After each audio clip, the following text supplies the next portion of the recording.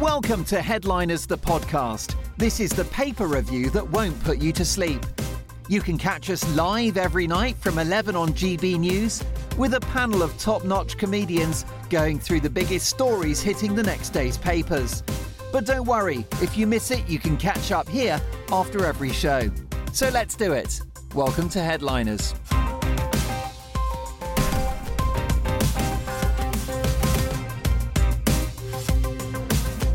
Hello and welcome to Headliners, a first look at tomorrow's papers. I'm Mark Dolan and it's a good job I'm sitting down because I'm properly excited to welcome Headliners' favourite Dana Alexander and making his debut, the effervescent Tom Deacon. Can I just say that the sexual excitement is quite focused on Tom. No disrespect, Dana, but it's been a long time and you've always been my man crush. How are you? Very well. It's the first time I've heard that I'm your man crush, but I'll take it. It's a delight to be sat next to Dana as well, gigging not that long ago. So this is going to be nice to chat about. A great reunion. With no masks. No masks, something different again. But Mark, this is nice. Well, look, it's great to see both of you. Lots of stories to get through. Let's start with tomorrow's front pages. And this is the Daily Mail. PM working from home doesn't work. In a Mail interview, Boris Johnson demands millions get back to the office and he reveals 50 illegal migrants are set to go to Rwanda within 2 weeks. Also a photograph of the Queen on the front page of the Daily Mail, royal exclusive. On day of beaming Queen's majestic return, the truth about her and Diana, a major new biography by Andrew Morton. The Daily Telegraph next, Rees-Mogg's war on the 3-day week for the civil service, and also Kwasi Kwarteng to class natural gas as green. Next up, The Guardian. Golden era of cheap food is over, households are told. The scale of the cost of living crisis has been revealed as 2 in 5 people cut back on groceries. FT Weekend. Musk puts $44 billion Twitter deal on hold over spam bot numbers, and Trump administration lawyer advised UK on tearing up the Northern Ireland Protocol. That's what I call the art of the deal. The Daily Mirror. The Mirror next. Colleen, our split up. Colleen Rooney tells court of marriage troubles after Wayne Rooney's arrest. Wayne Rooney was held for drink driving with another woman in the car. I didn't know how my marriage was going to work out. Queen's winning smile is also on the front page of the Mirror. The Times next, and once again our monarch looking particularly jovial. Hot to trot, the Queen made a public appearance yesterday at the Royal Windsor Horse Show. Her horse, Balmoral Leia, was named Supreme Champion. Well, the Queen is a Supreme Champion in her own right. Be proud of private education. Nadeem Zahawi, the Education Secretary, accuses Oxbridge of tribalism. Daily Express, once again, a photograph of the Queen adorns the front page. Beaming Queen's Jolly Good Show. Nice to see a photograph of her on her feet as well in her famous, almost iconic headscarf. Exclusive. Curbs on 2-for-1 deals dropped to ease the cost of living squeeze. PM scraps ban on cheap food after revolt. Boris Johnson is scrapping plans to ban cheap deals on unhealthy foods in a move to help struggling families. And last but not least, the Daily Star.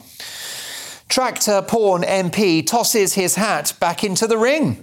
4. Look at the quick release hydraulic coupling on that. The Second Coming. Shamed Tory MP Neil Parish, caught ogling porn in Westminster, says he may stand for re-election. And no, that is not a typo. And those are your front pages.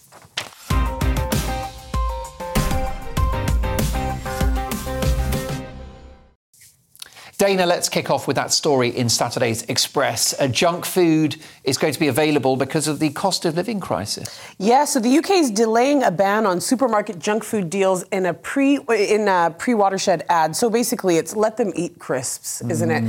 So I think it's really interesting that we're playing the politics of, okay, we don't want people to be dealing with obesity and everything like that. But the real issue is you got to follow the money, as I believe, is he doesn't want to lose a potential $400 million in advertising dollars that a lot of these companies do invest. If you look at some of the numbers, let me take a look. It's big business, isn't it? It's huge business. It's about $600 million spent by brands on food and advertising online and on TV annually. So you can pretend that this is for the people, but follow the money. Well, you're right. It's tax revenue. It's the same argument around smoking that the government say we don't want you to smoke, but they make billions from the fact that we do. And gambling as well. Yeah, or gambling might be the worst. Right? Gambling, alcohol, there's so many things that were illegal. Well, that don't are knock now... my hobbies. I mean, seriously. And tractoring. Of course, as well, because there was a sort of a legal action was going to be against the government as well by Kellogg's, the big guys such as Cocoa Pops and Special K. It's got a little bit of fruit in, you know the one. Very healthy. Exactly. Very healthy. By the way, I love the fact that you've explained Kellogg's. 1/3 of one a day. Yeah, it will do enough.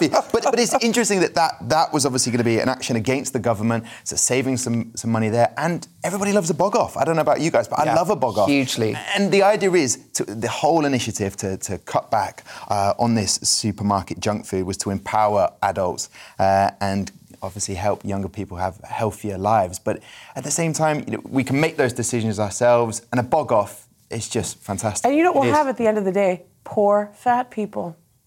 Yeah. I mean, this is the issue that it's a perverse it's a reality, issue though. that and it's a reversal of what happened historically. It was previously the rich who would be overweight, conspicuous consumption, and now it's the poorest who have the worst health and the biggest waistline.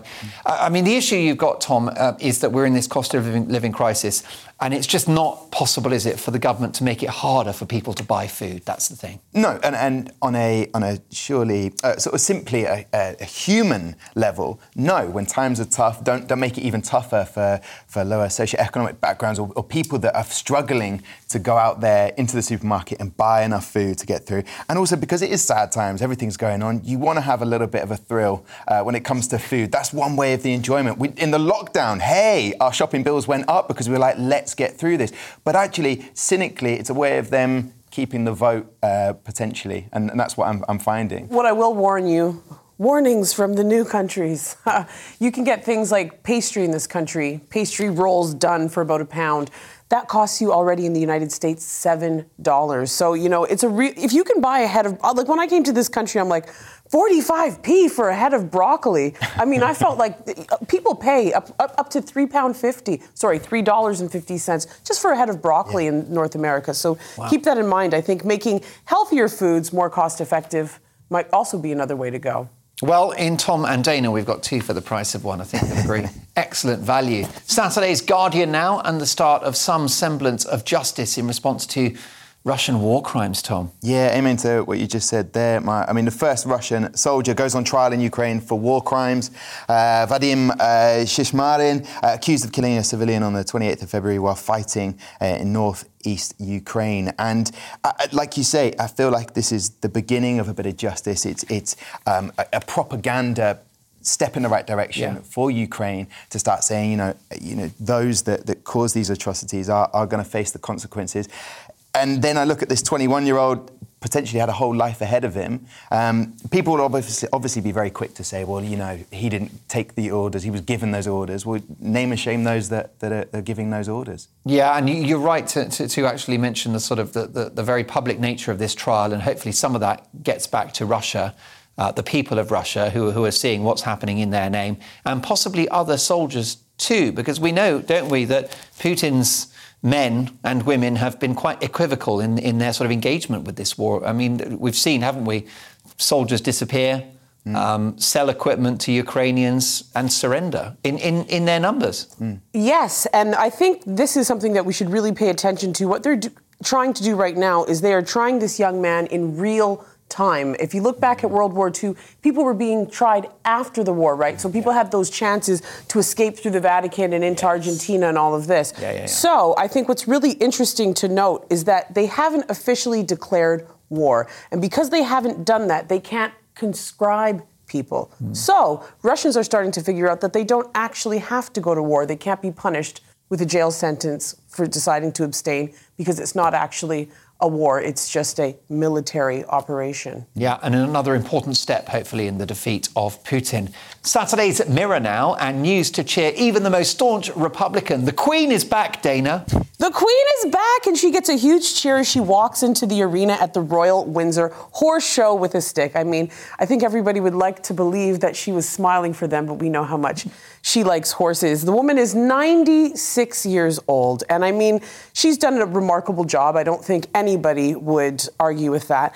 And you know, if I could wish anything for the Queen, would be just 10 years of peace. You know what I mean? I know. Maybe do some mushrooms on a beach in Thailand. Discover yourself. Swim with some baby You don't elephants. mean portobello mushrooms from Waitrose? Of course I mean they're too portobello big. mushrooms. They're too big. They Of can't course manage I that. mean portobello mushrooms. What are you talking about? What else could I mean? But, you know, I really hope that she gets that chance to enjoy her life, because 96, and people are still, what is she doing? Is she coming? Is she I coming? know what you mean. Leave the and poor woman also all alone. the soap opera around her family as well, which she could do without. Oh, totally. Give the woman a break. She deserves a break. Yeah. Do you think maybe she grows mushrooms in Highgrove? I wonder about that. I think so, and I like the fact that maybe that stick is used to help as a gardening aid in some respect. But 96, as Dana says, is an incredible innings. I mean, I just hit a 56, my highest in cricket, and I just dream of 96. Add another 40 runs. But Do you dream of that?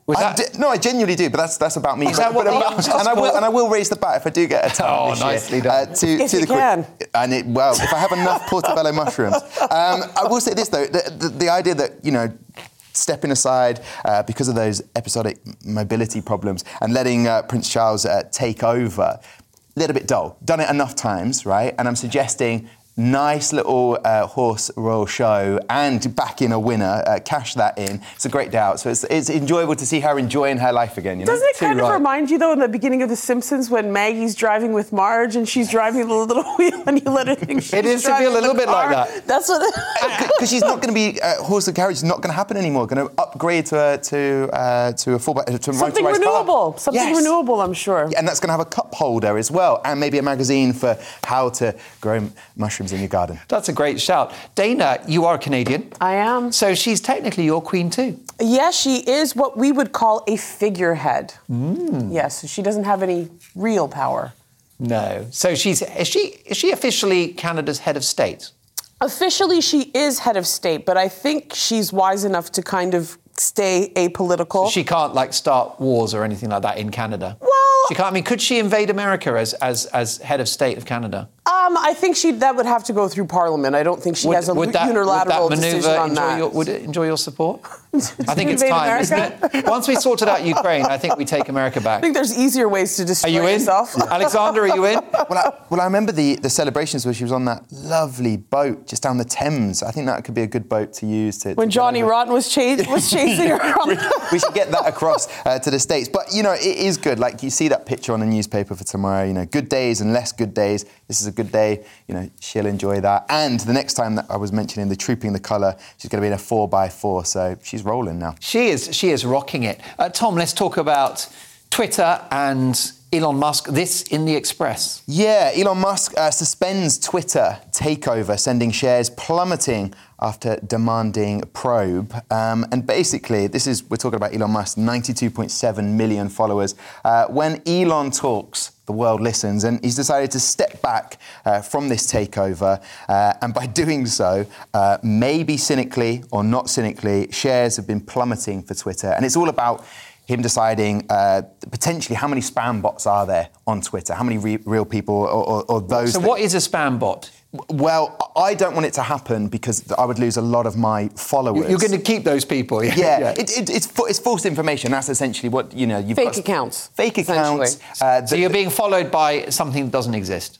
So you can't advertise to that market because they're not a real person, right? Right. But they can get on board if you use them in the right way to use the message or go in a narrative that they want to. But I feel like with this, you know, we need to ask the spam bots what they want to do in it. But basically, Elon Musk has got this situation where he wants to take over Twitter, but he's put it on hold.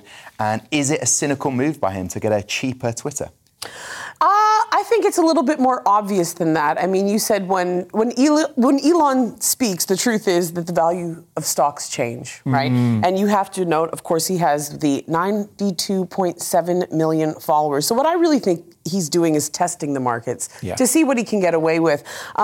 There's no reason that he couldn't investigate these spam bots or the 5% privately. I mean, some people would say, go figure. It's obvious that at least 5% of the accounts are spam bots. You probably don't even need to check that. It's a given, isn't it? I feel like he's testing the waters, and I think they're also looking at he's lost some. His Tesla shares have shrunk by 38 billion, I believe. So he may not have that money. Well, they're worried that he'll be concentrating on Twitter and not building enough cars because, I mean, this guy's got SpaceX, Tesla, and he's thinking of taking on Twitter.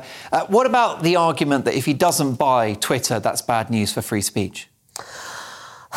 Is he going to let Donald Trump back on? That's my question. Because there's how free does speech need to be? Like, do you free enough to march it down to the Capitol and start some trouble? Tom, what do you think? It's the risk of further incitement of violence. That's what happened in the US Capitol, January 6th, that riot, and that's why Donald Trump was taken off it. Elon Musk believes in, extremely rare that someone should be banned for life.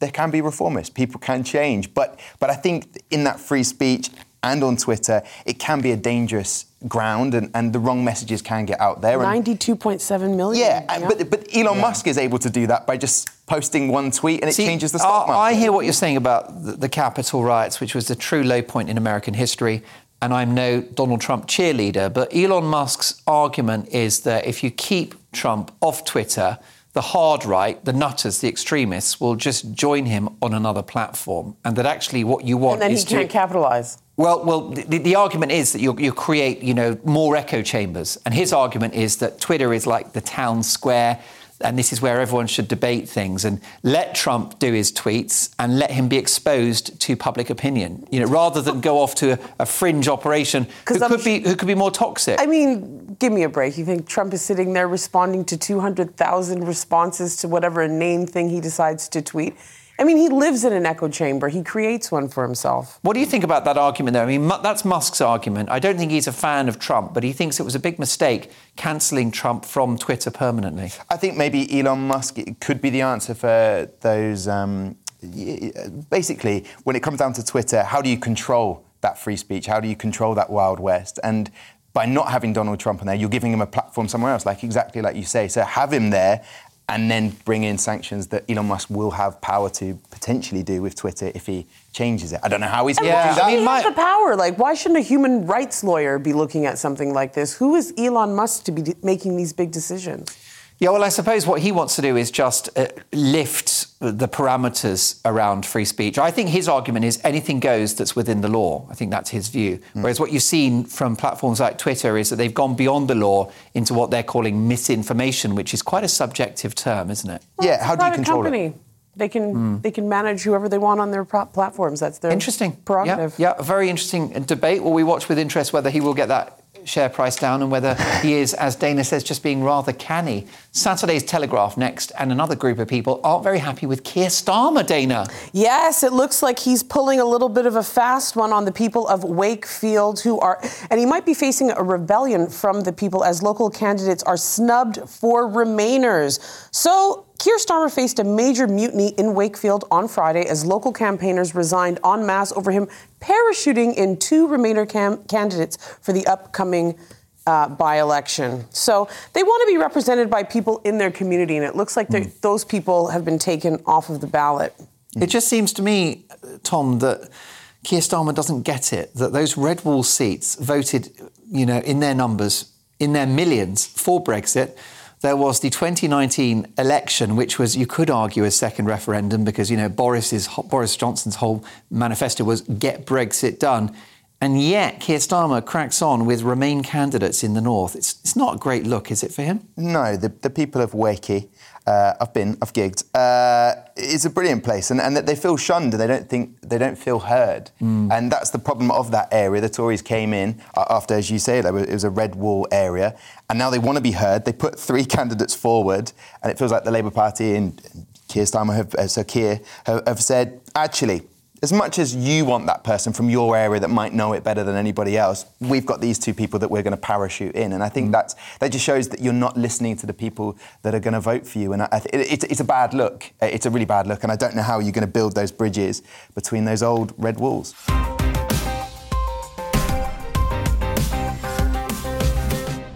Welcome back to Headliners, a first look at tomorrow's papers. I'm Mark Dolan, and I'm joined by the double comedy threat that are Dana Alexander and Tom Deacon.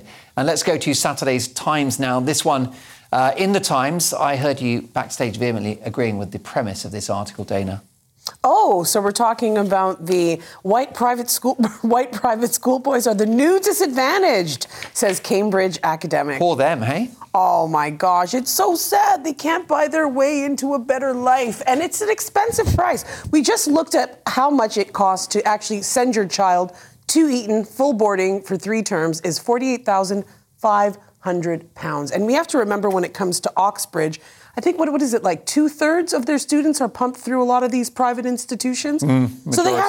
So basically they tried to tie the system up for themselves, and things are starting to unravel because I think at the end of the day, you're going to have to compete with everybody. Yeah, for sure. Although the question, I suppose, Tom, is whether these universities start to actually discriminate against kids from the private sector, even if their grades are higher. I'll take this one, Dana, because I did some research into it, and what they're going to do is take away your name so that you can't already discriminate against you based on your name. So there'll be no title, you'll just see the grades. It's about being academic, and therefore, if you take away the name... Of the school or the person? The person. So no Bartholomew, Winston. Are we talking about, is it posh names? Is that the issue? I think so. I think what is the posh name? Bartholomew. Oh, I see. Fitzroy. Yeah, something with maybe a double-barreled surname in there, and you can't discriminate against them. So you're looking purely at what they've achieved through their education, what grades they've got, what work, and then you'll meet them in person. That's another way of getting into university, and that's when you can see the person for themselves. Whether you agree with this, private schools are being the new disadvantage or not, but it hopefully will maybe mean that universities might actually have to invest in the people who they are rather than just their background and everything else that goes about them. Yeah, I mean, is this, if you start to discriminate against these private institutions, right? I mean, actually... They have the long history of discrimination, don't they? No, but actually Oxford and Cambridge have for many years favoured state school children in order to sort of balance out their representation. There were new measures that were brought in to say, hey, we need... So say if you're the first person in your family to go to university, they'll look at lower grades to get you in. Yeah. I think that's a great initiative to make it a more diverse experience university, which, hey, for me, when I went to university, it was all about networking. It wasn't necessarily about my grades. It was that university, meet the people you're going to get to know in the rest of your life. And it is favoured towards those who come from a better stock, because then you're going to get to hang around with those people going forward. But I guess they will start to be disadvantaged because you have to have a more broad range of people coming into that university. Is there any diminution, though, of the quality of output that these universities are achieving?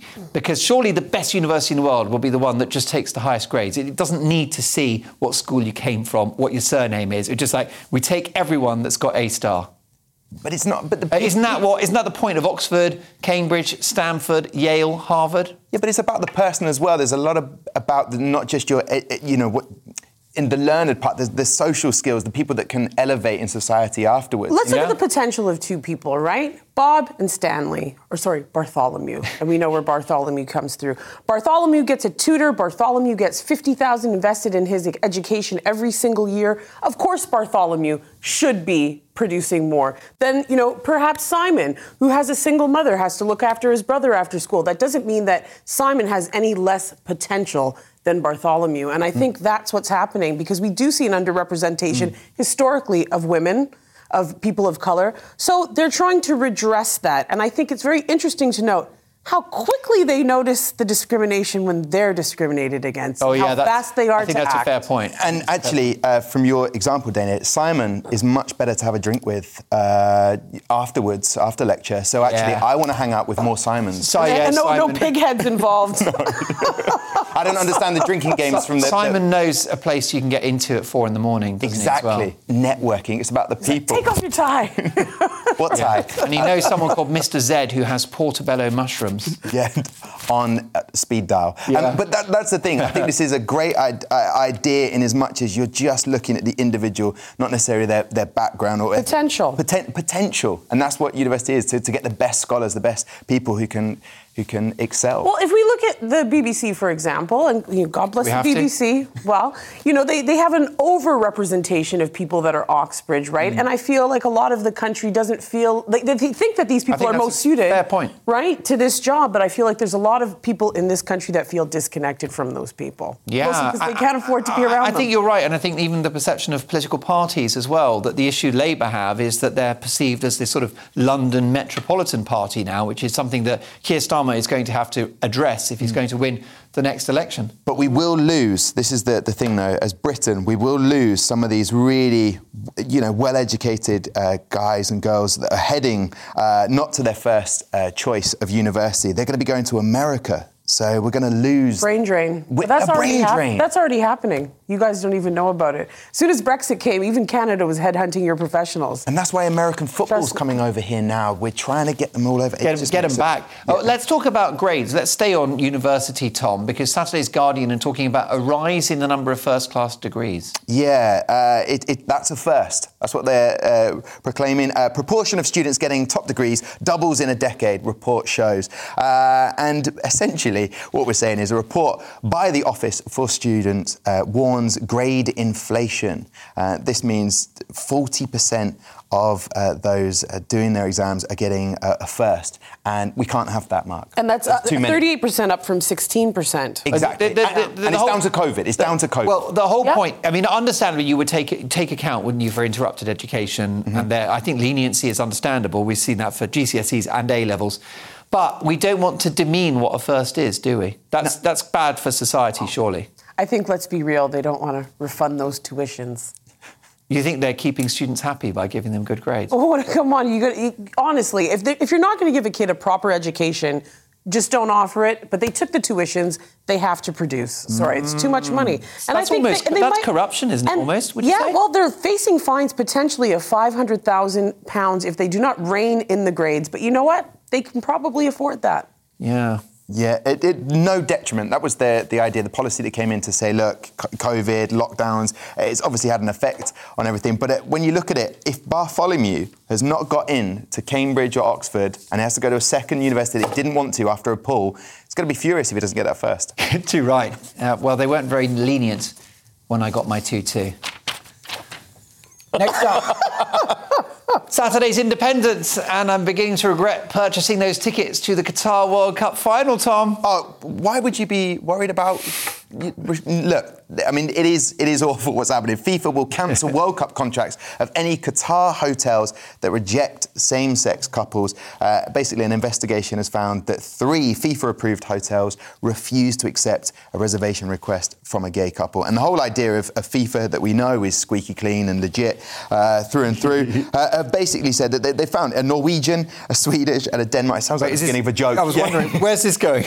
Have found that out of 69 FIFA-approved hotels, only 33 would accept... 69? Well, this is what I was about to say. Family show, Tom Deacon. Very conveniently, they've 69. Qatar, you've done it to yourselves. But sorry, I'm trapped in a loveless marriage. Why are you laughing? Because it's hilarious. You might be too tall for the position. Not sure. The point is... Maybe you can show me diagrams later. Of course, I've made some drawings. 33. This is shocking. This is shocking, but it's a cultural and religious differences of Qatar. What did you expect of that country? And you're trying to accommodate and try and make sure that everyone is able to go. That's what FIFA wants. Sanctions will happen, fines will be placed, and we'll see, because I want to see the 2022 World Cup where everyone's able to go. For me, this is just more evidence, Tom, that the World Cup should not be happening in this country. We shouldn't have World Cups in countries that don't share our values.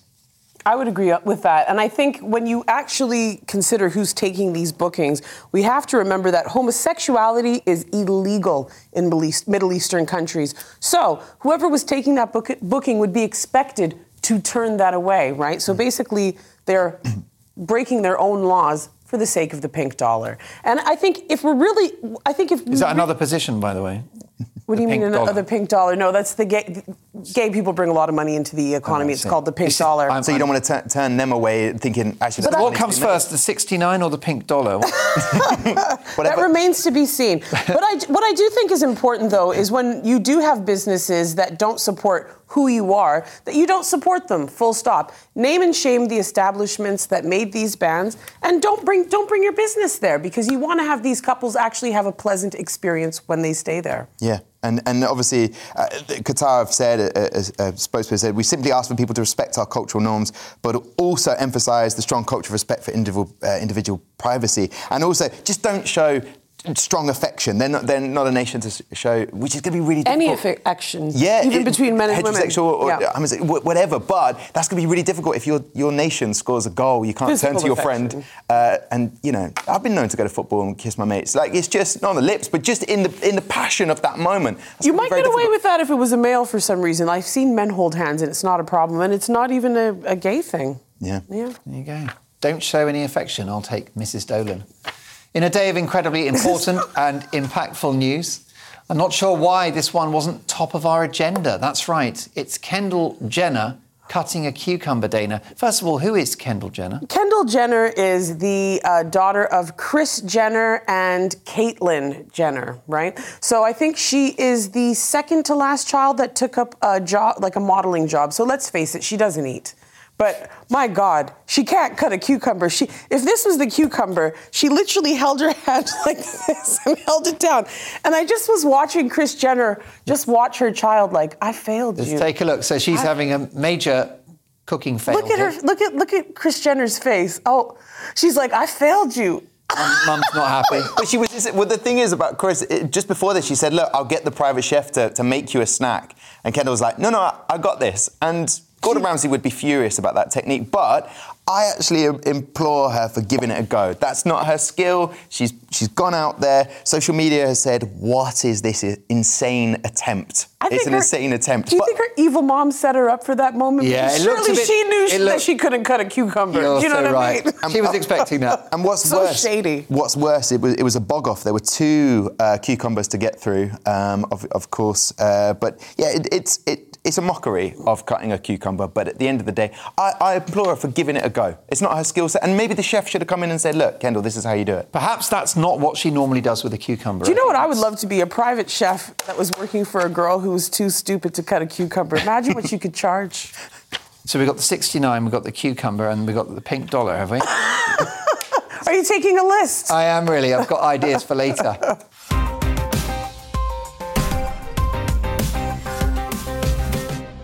Welcome back to Headliners, a first look at tomorrow's papers with me, Mark Dolan, tonight in the company of Dana Alexander and Tom Deacon. Let's kick off in this section with the Express, Saturday's Express, I should say. And finally, someone is shining a light on the real issues, the constant and unrelenting sexual harassment of bald men. Tom. Finally. I mean, it's a day in history for those that are an impasse with their own hair follicles. Calling a man bald at work is a form of sexual harassment. Rules Employment Tribunal. Basically, calling a man bald at work is equivalent to commenting on the size of a woman's breast and a form of sexual harassment. What about in an emergency situation? You're like, he's about to burn up. You're like, the man with less hair. What are you saying? Yeah. There's a fire. Don't you dare sexual harassment me right now. It's baffling. The False equivalency. Yeah, the Vin Diesel, The Rock, Bruce Willis, all of these people can now be happy on set and knowing that they're not going to... You guys are men. How do you guys feel about receding? Horrific. Get over it. Women really don't notice. No. Just have a funeral. Come on. You know when we notice is when you try to hang on. Yeah. There is that. That's when we start to notice. If you just let it go, there are so many bald men that have no problems in this world. Just take a look. Yeah, but what about stand-up gigs that we perform at? There will be an audience member in there just going, oh, I thought you were going to pick on the bald. No, because it's sexual harassment now. Because half of you are bald. Yeah. But you've got nothing to worry about because you've got an excellent mane. Well, it's interesting. My dad's bald, and you obviously worry about going bald if your dad's bald, and then you have to look at the lineage, and then I'm obviously going to go bald because my mum's bald. That's testosterone, isn't it, with your mum? Yeah, and I worry that I have none. So the thing is with this is I think it is the fear, like Dana says, that men will go bald, and in the workplace, maybe we've not known. Women will date a murderer in jail, okay? That's a good point. The bar is so low. Actually, a bald murderer in jail. Totally. Levi Belfield is completely hairless. Was it Joe Exotic just got re-engaged, okay? Yeah. Joe Exotic. That's great news. I think this is a great thing for bald men. They don't have to live in fear now at work that someone's going to have a go at them, you know? Can I say the issue? Everyone says shave it off because look at Bruce Willis. I think you don't know what you're going to look like until it comes off. So you might be a Bruce Willis. Get a bald cap. But you might be a William Hague. Ooh. Because some people suit the baldness, but others don't. The voice is what puts, I think, people off with William. You got to own it. But don't you think you need a big head, don't you? I don't think my head is large enough. I don't think there's the volume to carry off a baldness. Well, why don't we find out? Come on then, get the scissors. I have used scissors before on telly. Let's crack on with our next story. The Guardian now, and Dana, more on the unfair treatment men get in our society. This time, Peter Andre and his intimate parts, his reproductive organs. Yeah, so this is a libel case against Rebecca Vardy, who has claimed that quotes attributed to her by News of the World in an interview about Peter Andre were made up by the tabloid newspaper. And of course, this is referring to his man parts as a chipolata. Come on, why make a bigger deal out of this than it is? And who doesn't like a chipolata? They're the cracky Joseph sausage, yeah. Isn't it? They're packed full of flavour. It is worrying, this for Rebecca Vardy, what she's going through, day 4 of the trial, to clear her name. It's just really interesting, that whole thing about Peter Andre. She said, I haven't spoken to him, but I have sent his wife and him messages a couple of years ago. I'm like, what's in the messages? No highlight of that. And it's different sausages. I should have chosen these ones. You know, it's just an interesting take on it. I'm a chorito. Yeah. Extra spicy. I don't know what Peter Andre's take on this whole thing, but it made a tiny penis will haunt you for the rest of your life. That's what I'm trying. But you know what? There's only one way to find out, isn't it? Correct. Yeah, Peter Andre should prove, you know, that she's lying. Right. Prove that she's lying. Should there be a reveal? Well, I mean, come on. If you're going to take her to court over it, you got to prove something. Yeah, right? But she's lost all evidence. Lost a phone in the North Sea. WhatsApp messages were deleted by accident. It seems harrowing for Rebecca Vardy. There's been crying. There's been tears. She feels like she's been bullied in court. But she's trying to clear her name, and this is just don't go to court with this. Just say that I'm right. I don't need to be proved right in court. Just save yourself all the hassle. Do you think just for like the nation's closure that it should be a matter of, I don't know, even Parliament could debate the size of Peter Andre's manhood?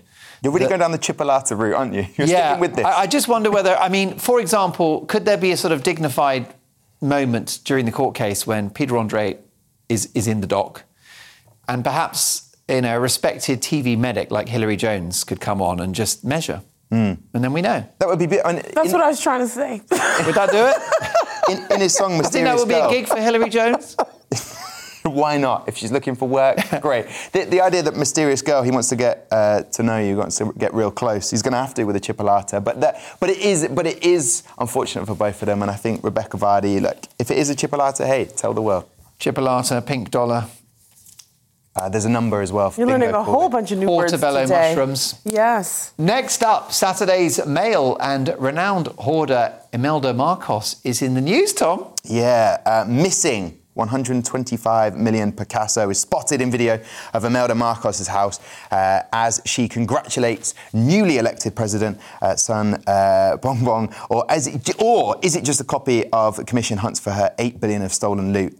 Essentially, we all learnt during that lockdown, or several different lockdowns, be very careful, blur the background, and you find stuff. I found out my mate stole a pint glass during a quiz that was mine, and I found that out, you know. But it's about a particular painting of a Picasso, The Reclining Woman 4. It was hanging in the living room and busted. It's one of those, or is it the real one, or is it a fake one? We don't know. Yeah, it's a shocker, isn't it? Gangsters often get caught out on Facebook, don't they, when they're photographed with wads of notes or showing off Rolexes. You know, conspicuous consumption, isn't it? It's like, hey, look at me. And it's just like, hide the Picasso before the press come round. Good advice for anyone. Saturday's Mail now, again, and Netflix have laid the smackdown to their staff, Dana. Yes, Netflix has laid the smackdown to their staff. So basically, what they're trying to say is that there are no censor-specific artists or voices, even if employees do consider the messages harmful. Of course, we can hearken back to the Dave Chappelle special, right? Yeah. Where I think there was a big protest when it came to, the question of what are trans women, right? And we can go back to the joke if we want to, but I don't know if we really have time to do that. And I think if we look at what's happening with Netflix is, I think they're doing a similar thing to what Elon Musk is doing, which is we're going anti-woke, whatever that means, right? So they can actually cash in on that market because there is a viable market with that. Because when you look at Disney Plus, Amazon, Now TV, they are losing shares at an alarming rate. And stocks have nosedived in the last 6 months from nearly $700 to as low as $166 yesterday, despite a slight rise of $174 in pre-market trading. So I think they're just doing whatever they can. Well, is this proof of the adage, go woke, go broke?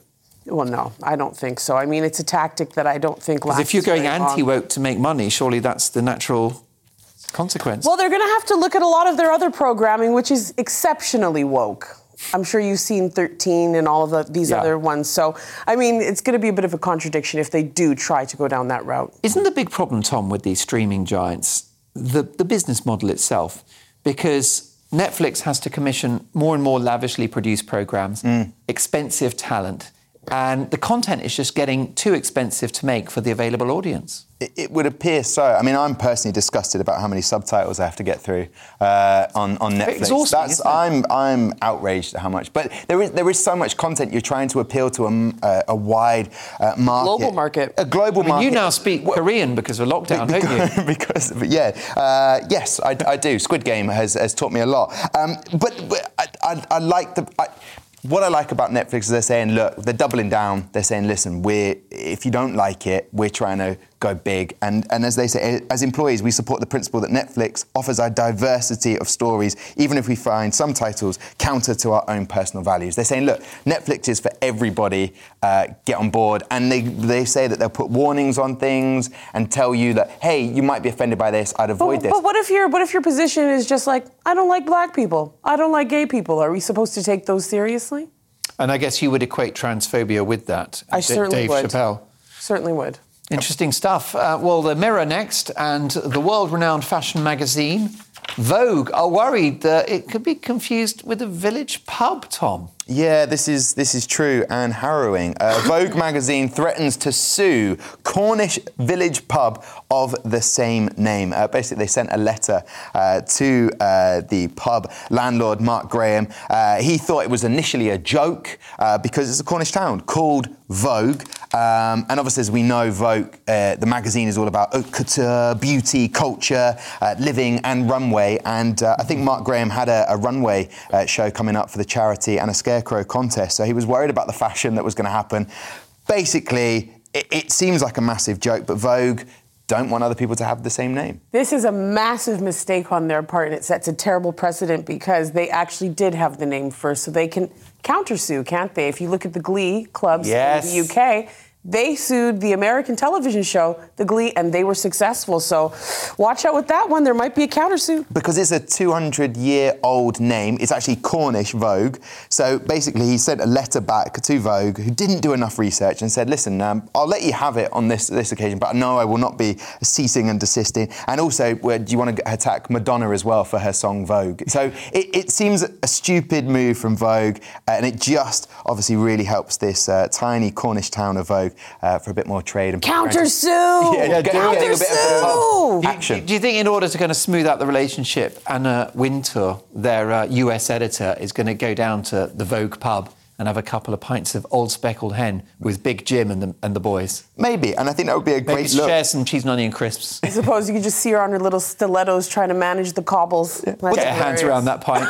But I just love the Vogue have sent that letter to this tiny Cornish village pub and said, hey, listen, what are you up to? What do you do here? Is there anything to do with what we do? And they're like, no, you've really misjudged this completely. Completely, too right. Speaking of misjudgment, I must issue a trigger warning with this next article from Saturday's Mail. It contains some pretty hard-hitting science. Dana, over to you. Yes, what your weight says about your dating intentions. Fat people are seen as more interested in long-term relationships, while slim people appear to prefer flings, study finds. I mean, I don't know. If you ask any woman, they'll all tell you they're chubby at the end of the day. And I think no matter what size you are, everybody should have a rotation at some point in their life. Yeah, I mean, I think I'm not really buying this study, to be honest with you, Tom. I'm not having it. It seems like an absolute waste of money, to be honest with you. I sound like my dad there. What a waste of money this is. But yeah, look, the studies, who does this help? I have no idea. Men obviously have been perceive women in high heels as more attractive than those in flat shoes. That's something they found. Brilliant. And it's painful. I mean, grazers tend to be those that are smaller in stature. And I wonder if they test this across cultural lines, because I know a lot of big girls in Jamaica that are having a good old time. There you go, you see, and that is always a positive point to reflect on. How about this impeccable scientific reporting in the Express? Advanced alien civilization, Tom? Yes, alien breakthrough theory swirls as NASA's Curiosity uncovers mystery doorway on Mars. Now, not only about 2 weeks ago, I watched Matt Damon, The Martian. Great movie. Great movie. He starts growing some plants, but basically they found a doorway which has got people very excited about this. That could be a teleporter, it could be something. We've got the photo. Take a look. Oh, it's definitely, look at that. It's a doorway. But obviously... It's fake, like the moon landing. But this has got everyone excited about it. And then Sanjeev Gupta, Professor of Earth Science, has come in there and just absolutely ruined it by saying there is nothing at all strange in the image. These are just normal geological processes. Come on, Sanjeev, have a little bit of fun. Yeah, come on, live a little. Let's live the dream and pretend there is another civilization significantly better than ours. Dana, The Guardian, and Rewilding. I love this because this is actually my neighborhood of Enfield. So the group commissioned by Mayor Sadiq Khan in early stages of move to bring nature back to the capital. What nature are you going to bring, though? They're bringing beavers to Enfield. I'm like, have you been to... Wait a minute, Chipolatas, dollar. Have you been beaver. to Enfield? I live in Enfield. I don't want to... Not even that. They have wild boars that are starting to find places in Enfield. I've seen them in Tesco. No, a London beaver? What is a London beaver? You're going to see that thing's smoking on the side of the shop. Well, I think so. I think this is irresponsible, and I'm going to say it now. You shouldn't be letting beavers, releasing them into the marshes. They're the youngest section of Scouts. They're aged 6 to 8, and without parental guidance, this is going to be very dangerous. So look out, be careful. Bang on, too right. It's all about duty of care to those young beavers. Tom, let's finish on a story which either is inspirational or just a tale of one man's dogged persistence. I think this is perseverance at its finest. Man takes university entrance exam for 26th year in a row after refusing to give up on dream. And that is what I love. Liang Shi is hoping to score top marks to give him a place at the Sichuan University after missing out since 1983. He wants to go to university. I'll be honest with you, like, it ain't all that. It really isn't. No. It's been university heavy tonight, but I feel like he shouldn't give up on this dream. Definitely. Get to university. He'll have earned those portobello mushrooms. Well, I love how positive you guys are, because I was born in 1982 and this man still hasn't passed the test. So I think sometimes you got to accept a little bit of failure in life. No, but he can get accepted in, get top marks, and then refuse to go. Just like the movie. Just like the movie. He got it on the 31st try. Okay. But he's going to be the weird guy, 55 years of age. Everyone's young at the university, and he's in dorm. Hey, we're bunking together. The definition of insanity is? Keep doing the same thing, expecting a different outcome. Thank you. Speaking of which, we're back tomorrow at 11 for more headliners. Thanks to the brilliant Tom Deacon, the amazing Dana Alexander, who will both return very soon. Thanks for listening to Headliners, the podcast. Don't forget to subscribe so you'll never miss an episode again. And if you enjoyed it, leave me a nice comment. Speak to you at the same time tomorrow for the paper review that's never boring.